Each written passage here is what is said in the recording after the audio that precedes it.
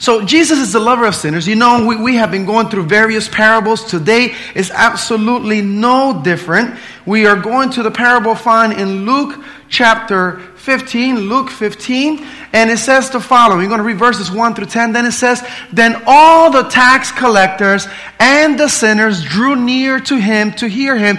This is him, meaning Jesus, right? "And the Pharisees and scribes did what? Complain." I know that's not common in the church here in Tallahassee, but the Pharisees and the scribes were complaining. They're saying, "This man receives sinners and eats with them." Then you have verse 3 where it says, "So he spoke this parable to them, saying, What man of you, having 100 sheep, if he loses one of them, does not leave the 99 in the wilderness and go after the one which is lost until he finds it? And," I skipped too quickly, "and when he has found it, he lays it on his shoulders, rejoicing." Verse 6, "And when he comes home, he calls together his friends and neighbors, saying to them, Rejoice with me, for I have found my sheep which was lost." Verse 7, "And say to you that likewise there will be more joy in heaven over one sinner who repents than over 99 just persons who need no repentance." Verse 8.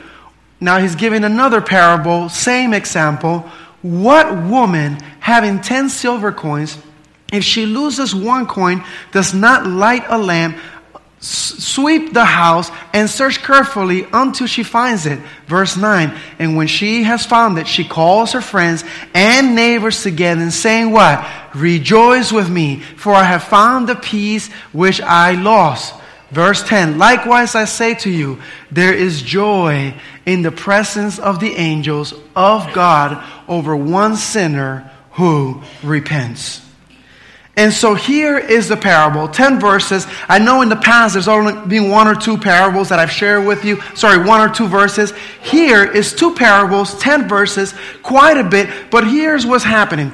What's happening is that the Pharisees, the scribes, were having issues with Jesus because he's rubbing shoulders, he's hanging out, and he is mingling with people who are obviously sinners in their eyes, and they have a struggle with him. "Ooh, how dare him!" And they're complaining, and they're struggling because they just don't understand it. And so here's what they said in verse 15. "And the Pharisees, scribes complain, saying, This man receives sinners and eats with them." Well, praise God. Because he came to save the lost. He didn't came to save those who did not need finding. He came to search for those who are in need of a Savior. And who more needs a Savior than those who are sinners? I mean, if you're a saint, you don't need to be here.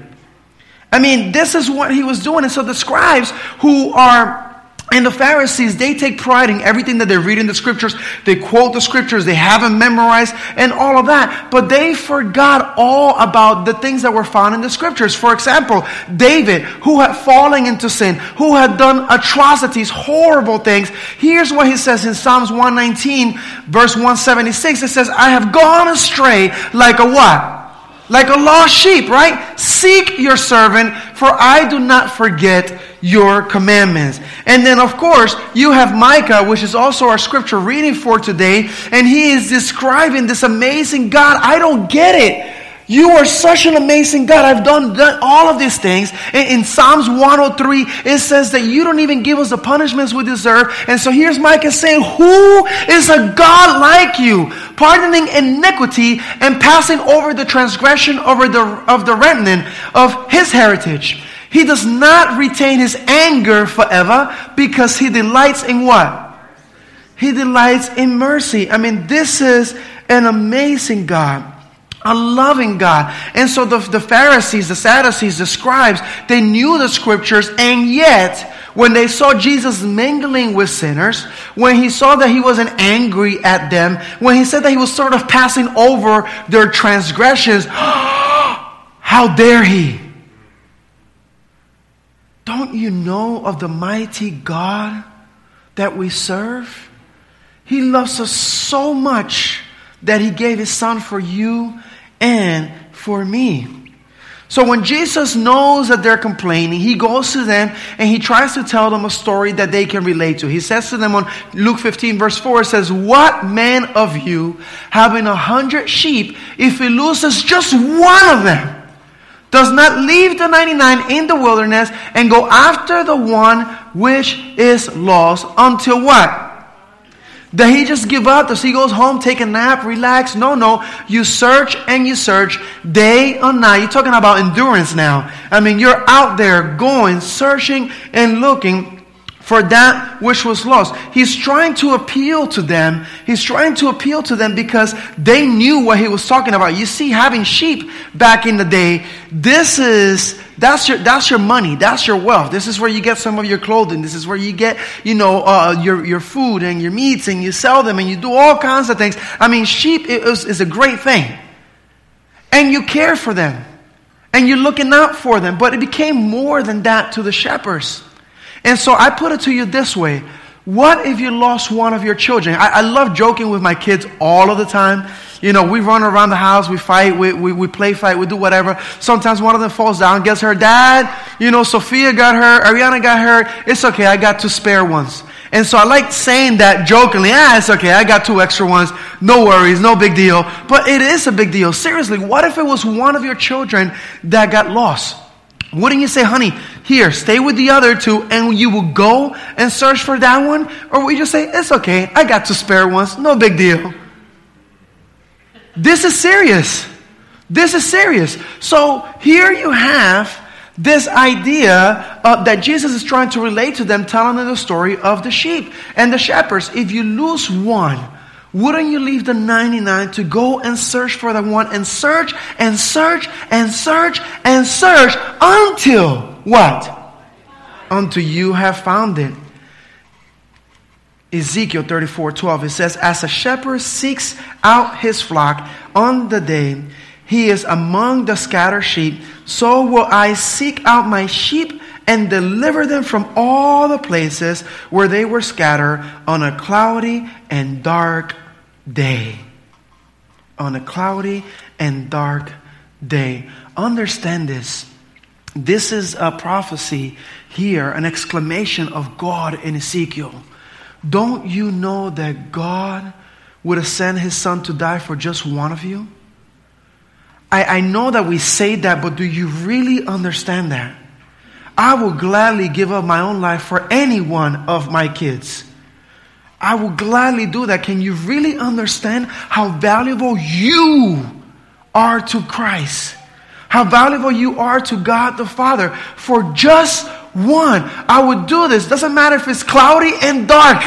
Doesn't matter what it is. Patrick and I are leaving this week. We're going to go do a crazy, retarded, special 100-mile race in the mountains of Vermont. Yes, I say retarded, Patrick. It's okay.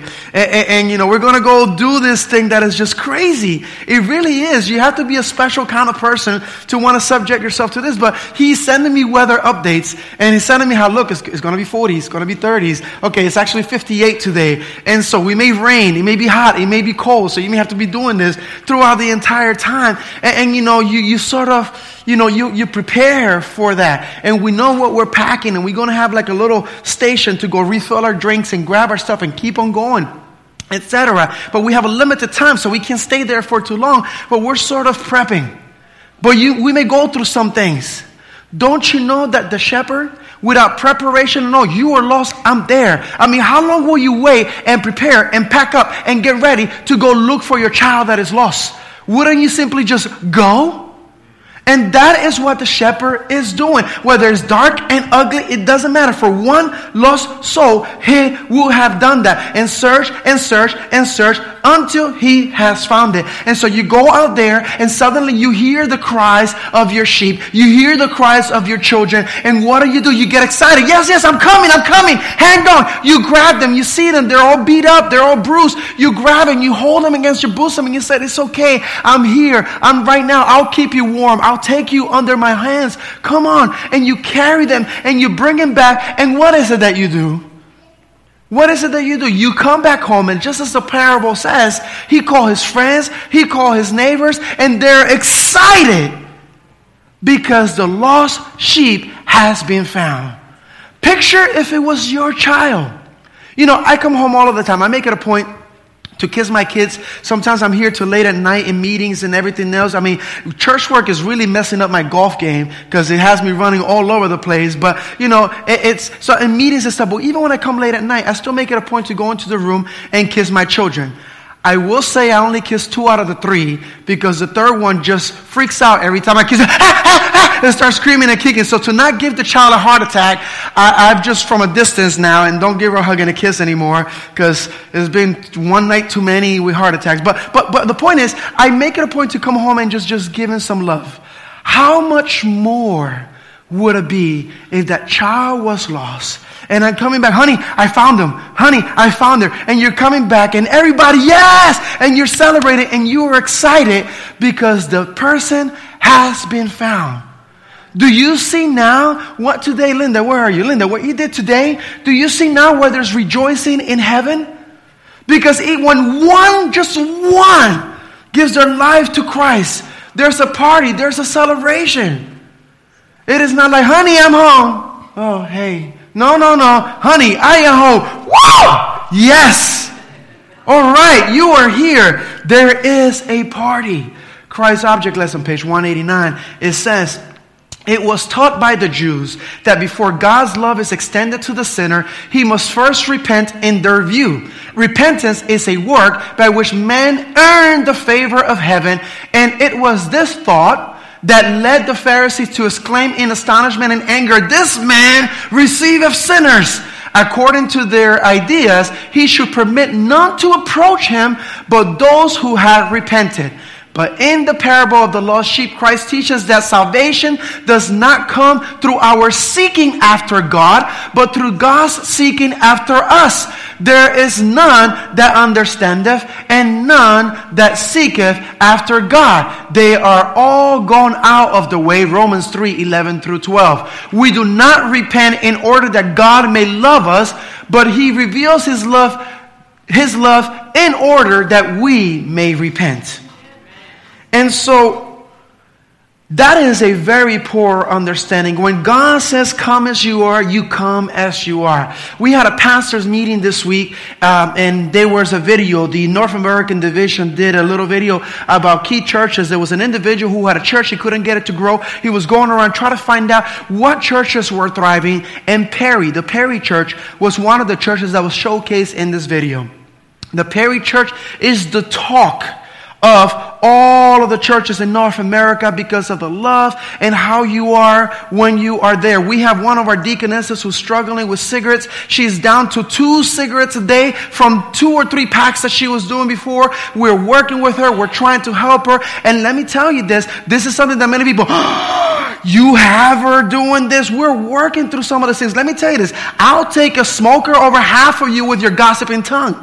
Because you see, there's only 1 or 2 or 3 verses that talk about your body being the temple, and there's like 30 that talk about your tongue and how evil the tongue is. And so what happens is this. When I went with my children over a year ago to preach there as a guest speaker before I even became one of my churches, one of my daughters was like, Daddy, this is a very nice church. You could feel it. Wouldn't it be cool if this were your church? And that's what my child said. Granted, about 2 months later, she must have been a prophet because then they gave me that church as well. But this is a church where many people who have gone saying, you just feel the warmth. People from this church, when I say, you in Perry next week? Oh, I'm so jealous. And they say that there's something about a church that really is willing to welcome sinners. We don't need the perfect ones. You come in as you are, and Christ works in you and through you, and then transformation takes place. But we need to stop with this Pharisaic mindset. Why are you letting people come into your church like that? Do they need to repent before they come? Or do they come and then when they receive the love of God, repentance happens? Now, because the closer you draw to the Savior, the more aware you are of the filth that is within you. If I compare myself to you, then yes, of course, I'm better than you, not you, but yes, definitely you. But then when I compare myself to God, oh, how wretched and sinful I am, Lord. I am not worthy. And you are not, but because of the blood of the Lamb that was willing to trade his life for you and me, our worth has been gifted to us, not earned by us. Luke 15:7. I say to you that likewise there will be more joy in heaven over one sinner who repents than over 99 just persons who need no repentance. Christ Object Lessons 189, it says, you Pharisees, said Christ, regard yourselves as the favorites of heaven. You think yourselves secure in your own righteousness. Know then that if you need no repentance, my mission is not to you. These poor souls who feel their poverty and sinfulness are the very ones whom I have come to rescue. Angels of heaven are interested in the lost ones whom you despise. You complain and sneer when one of these souls joins himself to me, but know that angels rejoice and the song of triumph rings through the courts above. Come on now. See, the rabbis were thinking that there's joy in heaven and rejoicing when one of the sinners gets smite by God, off with their heads. When I grew up in the church, repent or burn. They literally try to scare the heck out of you. And that's what they push, fear and fear and fear. Misunderstanding that it is not fear that attracts people to God, but it is the love of God that is so amazing that you can't help but to surrender to that love and have your cold-hearted heart turn into a soft, warm heart of flesh. Christ Object Lessons 190, it says, when one who has wandered far in sin seeks to return to God, he will encounter criticism and distrust. There are those who will doubt whether his repentance is genuine or will whisper, he has no stability. I do not believe that he will hold out. These persons are doing the work, not the work of God, but the work of whom? Satan, who is the accuser of the brethren. Through their criticisms, the wicked ones hope to discourage that soul and to drive him still further from hope and from God. Let the repentant sinner contemplate the rejoicing in heaven over the return of the one that was lost. Let him rest in the love of God and in no case be disheartened by the scorn and suspicions of the Pharisees. And so I am telling you this right now. This is one of the biggest challenges in the church. As I have gone visit members, right now we have close to 300 members in the book. We get over 150 here show up on Sabbath and we're saying, whoa, the church was filled. What happened to the other 150? As I try to go visit people, there are folks who says, no, pastor, we don't even want to see you. And then there's other ones that I visited, well, brother so-and-so or sister so-and-so did this to me, said this to me. Can you imagine that they treated me in this way? And anywhere between racism, ageism, sexism, or even just because of diet. Well, yeah, you're a vegetarian, but you're not fully vegan, so that's a problem. You're going to burn. Like, really? And we're somehow hurting one another for all of these things? So here's the thing. Number one, if you are struggling, do not let the brethren be the one to discourage you. If you're the one that is beating people up, stop doing the work of the devil. You've heard me say this plenty of times, and every time I get a chance, I will say it. The Bible says that Jesus is the judge. The Bible says that Jesus is the advocate. The Bible says that Jesus is the true witness, and the Bible says that the devil is the accuser. Nowhere in there is any of those four positions our job. So isn't it time? And so I'm giving it to you from Scripture. I'm giving it to you from Christ Object Lessons. I don't know how many other ways to tell you that it is time.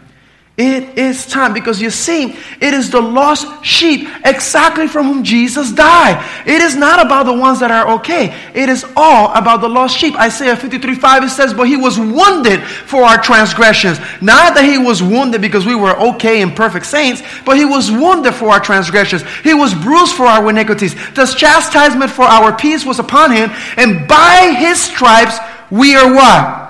We are healed. 1 John 3:1, it says, behold, what manner of love the Father has bestowed upon us, that we should be called children of God. Therefore, the world does not know us, because it did not know him. Do you understand that? When we adopted my daughter, Sophia, and she got her last name was Suarez, you should have seen her light up and be so happy. Do you know what it is that you were lost, but now you were found? Do you know what it is to be a kid like me, that your own family member used to call you hijo del diablo, child of the devil, but you know that there's such a love and mercy in God that now I shall be called the child of God? Do you understand that? John 17:18, it says, you sent me into the world, I have also sent them into the world. Christ came out here to seek the lost. Christ is sending you also to go and seek the lost, not to be appalled by them, distracted by them, and upset because the lost are coming to church. Praise God.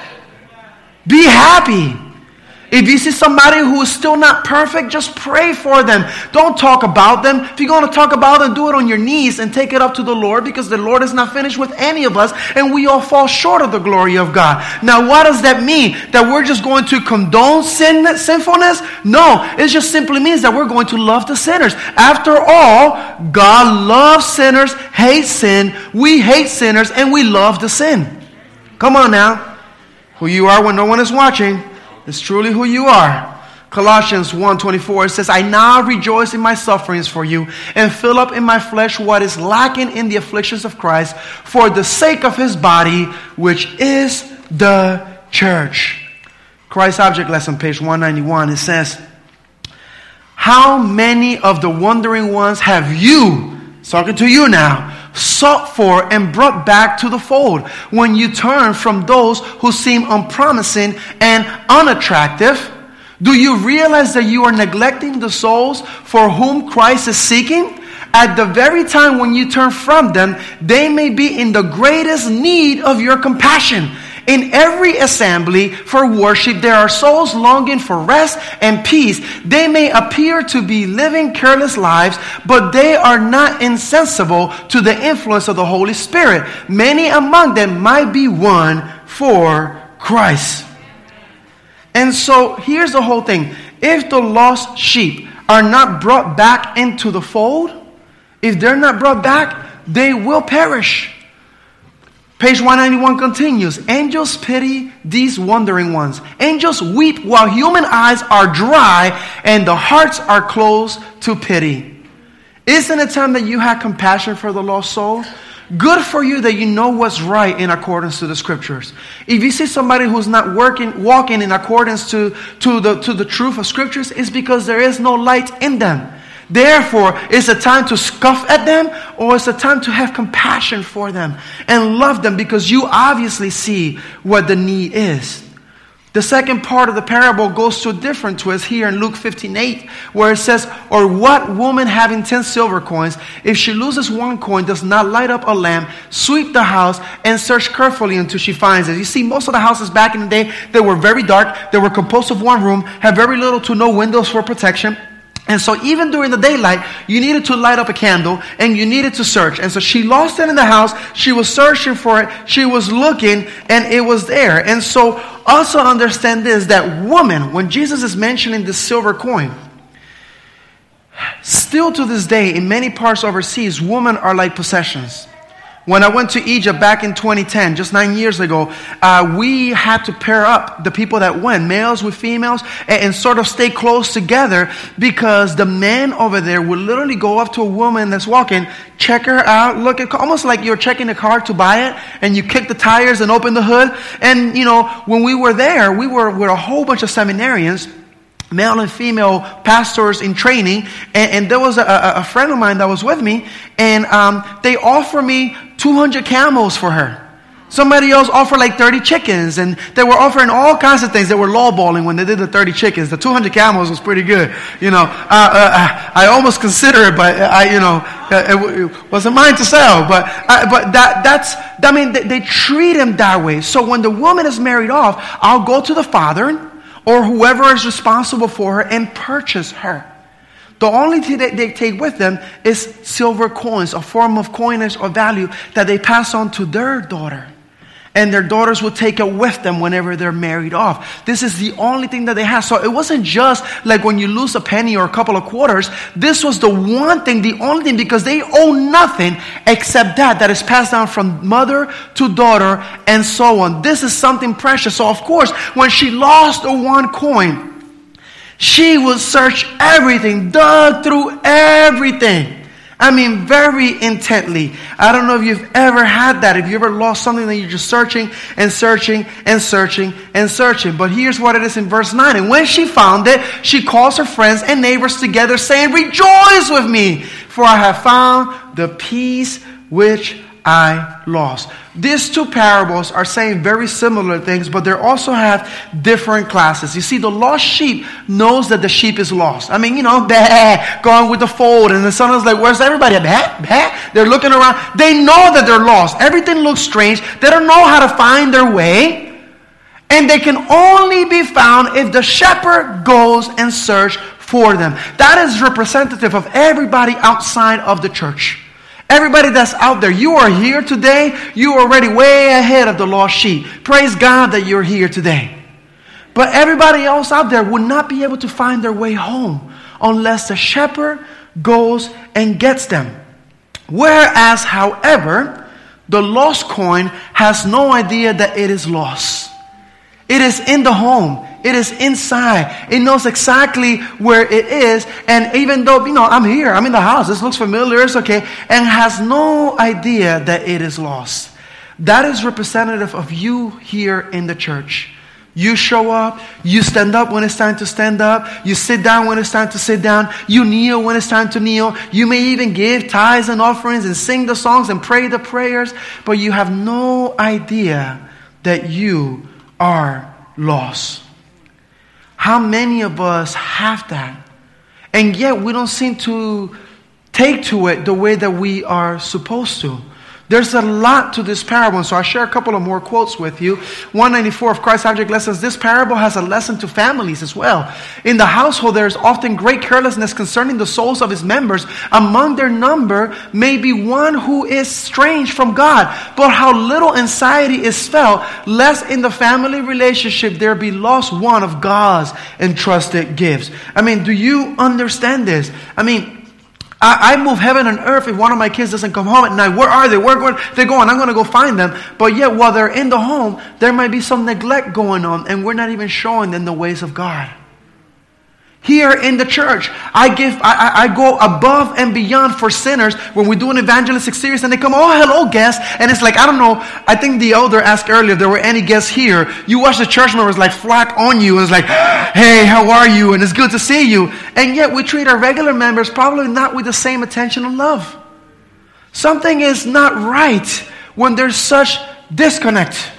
Anyhow, I will read the next one, page 195. If there is in the family one child who is unconscious of his sinful state, parents should not rest. Let the candle be lighted. Search the word of God, and by its light let everything in the home be diligently examined to see why the child is lost. Let parents search their own hearts, examine their habits and practices. Children are the heritage of the Lord, and we are answerable to Him for our management of His property.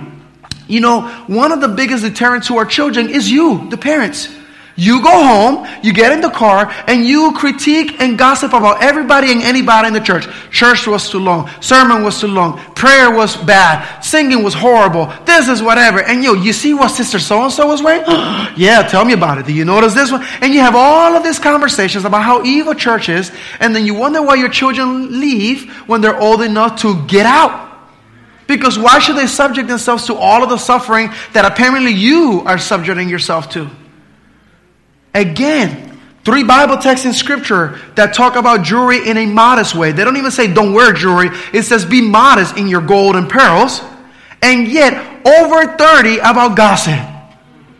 And God forbid that I get the nose ring I've been wanting to get. No, I'm kidding. I don't want a nose ring. I got allergies. That would hurt. But you understand what I mean? Like it is amazing how we just do that. And then we wonder why. So check your home. Examine yourselves. And here's another one. Continue 195. There are fathers and mothers who long to labor in some foreign mission field. There are many who are active in Christian work outside the home, while their own children are strangers to the Savior and His love.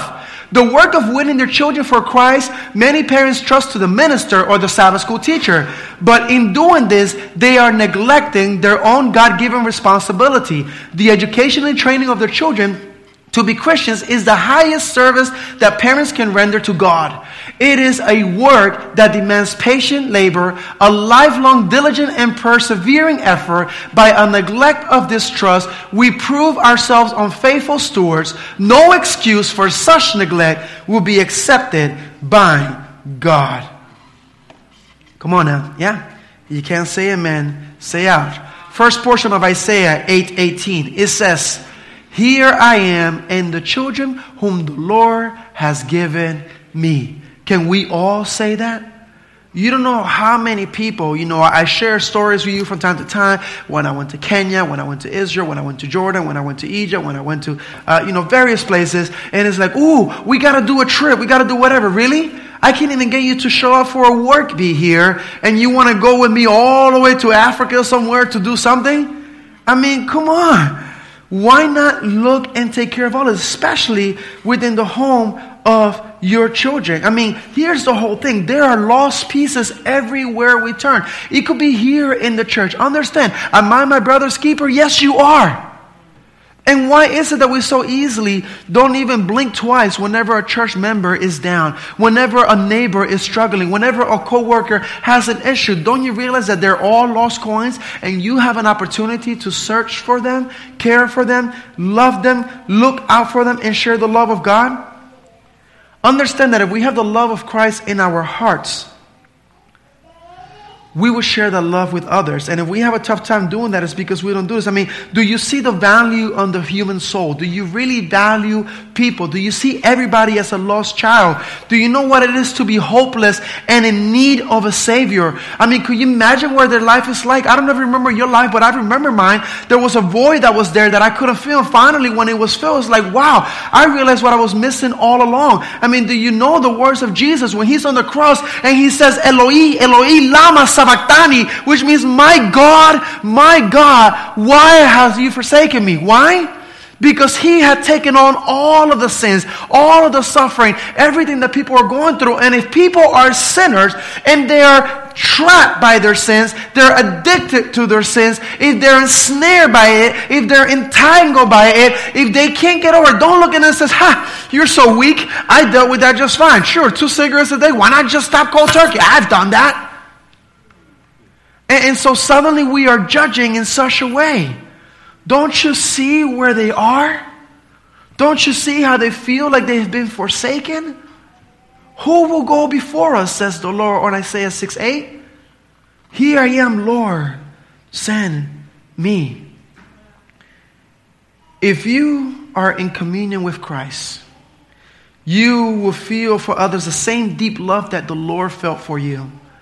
I don't know about you guys. I may be the only sinner in this church, but I think of all of the things that God looked over for me, the things that He took care of for me, the places that He brought me from, the many times that my life was spared, whether I was in the middle of a shootout in Camden, New Jersey, or in Newark in Orange Street, or whether I was in the YMCA trying to take a scaffold off and fell off, 5 layers and not a scratch.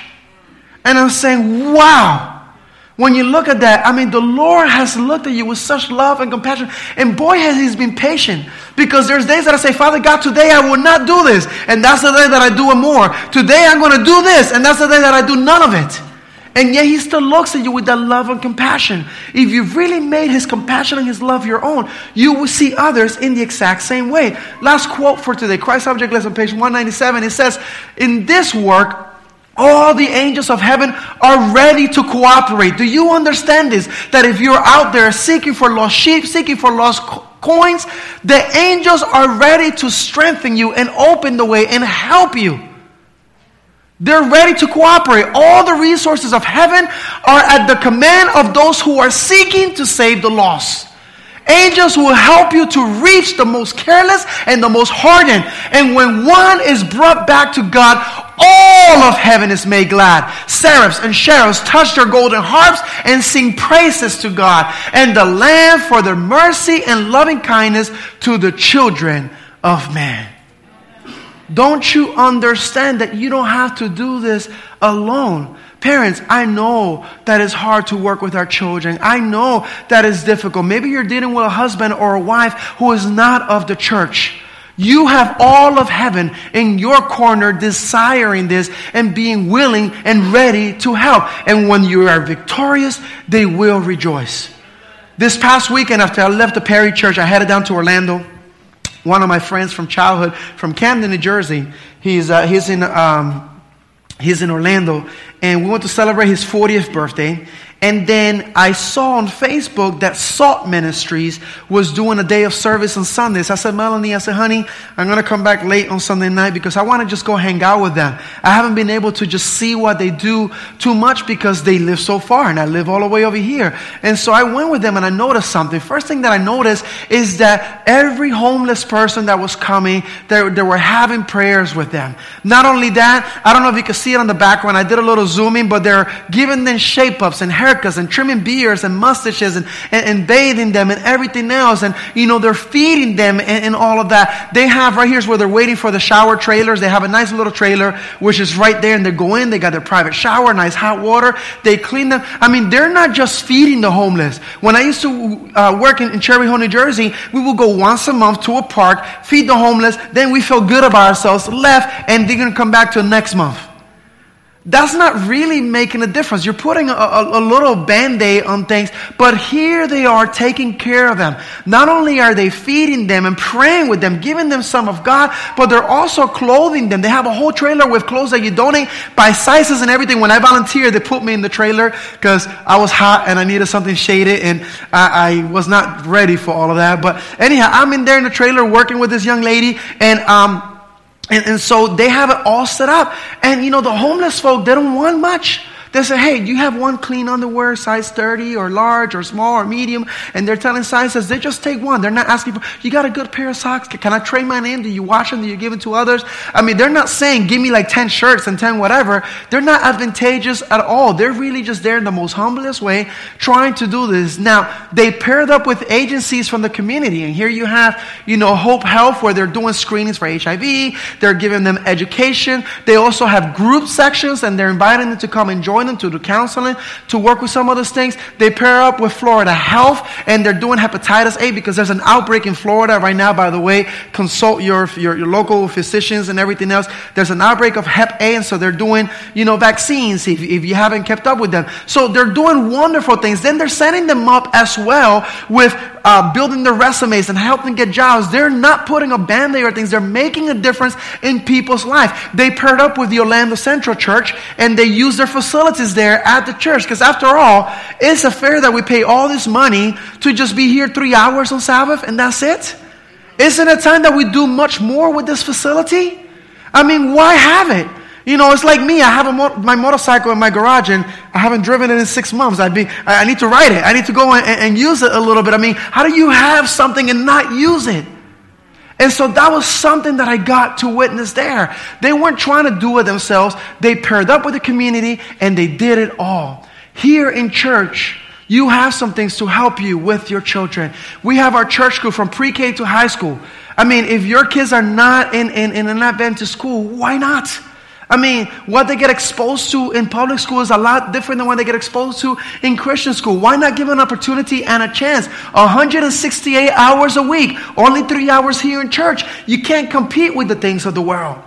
We have our Sabbath school classes, which many of you don't show up for. We have our children's ministry. We got Vacation Bible School coming up. We got Flag Camp in July as well. I mean, be on the lookout. You have neighbors, grandchildren, children, bring them. Make them to be a part of this. Don't let money be an issue. Most of the stuff is free. And for the school, we'll work on it.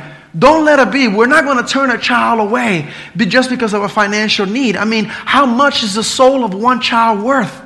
We will make it happen. Pathfinders who are not here today, they're at a competition at Camp Calacqua right now. AY, men's ministry, women's ministry. You know how nice it would be to have our young ladies and our young men come out with our men and our women to the breakfast and the prayers and the devotions. And you have older ladies and older men teaching young ladies and young men the ways of God. Good Christ-like examples. You don't have to do this alone. Not only are the angels of heaven ready to help you with the lost coin and the lost sheep, but your church family already has some things in place as well. How are we doing with giving account to God for that which He has entrusted us? So the parable of the sheep and the lost coin comes down to these things. Number one, even if it was just one, Jesus would have died all over again.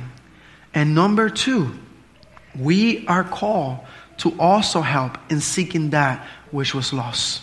If we're doing anything other than that, then we're not being good stewards of what the Lord has entrusted us with. Let us pray. Father God, we love you so much. I know we went through quite a bit. I know that today has been a busy day with many, many things. But Lord, this is a love story. This is a story that is so amazing. The Pharisees and the Sadducees and the scribes could not comprehend how Jesus can be a lover of sinners. Why is it that He's letting them get near Him or follow Him or crowd around Him when they have not even repented yet? Repentance, faith, and belief only comes from the Father above. After all, He is the author and the perfecter and the finisher of our faith. I can't repent unless I recognize my need of a Savior. I can't recognize my need of a Savior unless I meet the Savior. So Father God, it is my prayer for all of us here, whether we're lost sheep or lost coins, or maybe we have been found. We have a job to do. But we can't do this without you living in us. So give us the strength, the love, the compassion to see others through your eyes of love. And it is time for us to embrace and not reject. It is time for us to uplift and not put down. It is time for us to encourage and not discourage. It is time for us to seek out and not push away your children. Father God, please have mercy upon us. And forgive us for doing the opposite of what you wanted done. Forgive us for criticizing and talking bad. Forgive us for thinking that we're better than others. Forgive us for criticizing sinners for coming to church. They're sinners. Of course, this is where we need to be. And Father God, help us, because we want you to work in us so that we are no longer sinners, but that we can be made perfect in your sight. May you bless us and keep us. It is my prayer in the name of the Father, the Son, and the Holy Spirit. Let everyone here say, amen.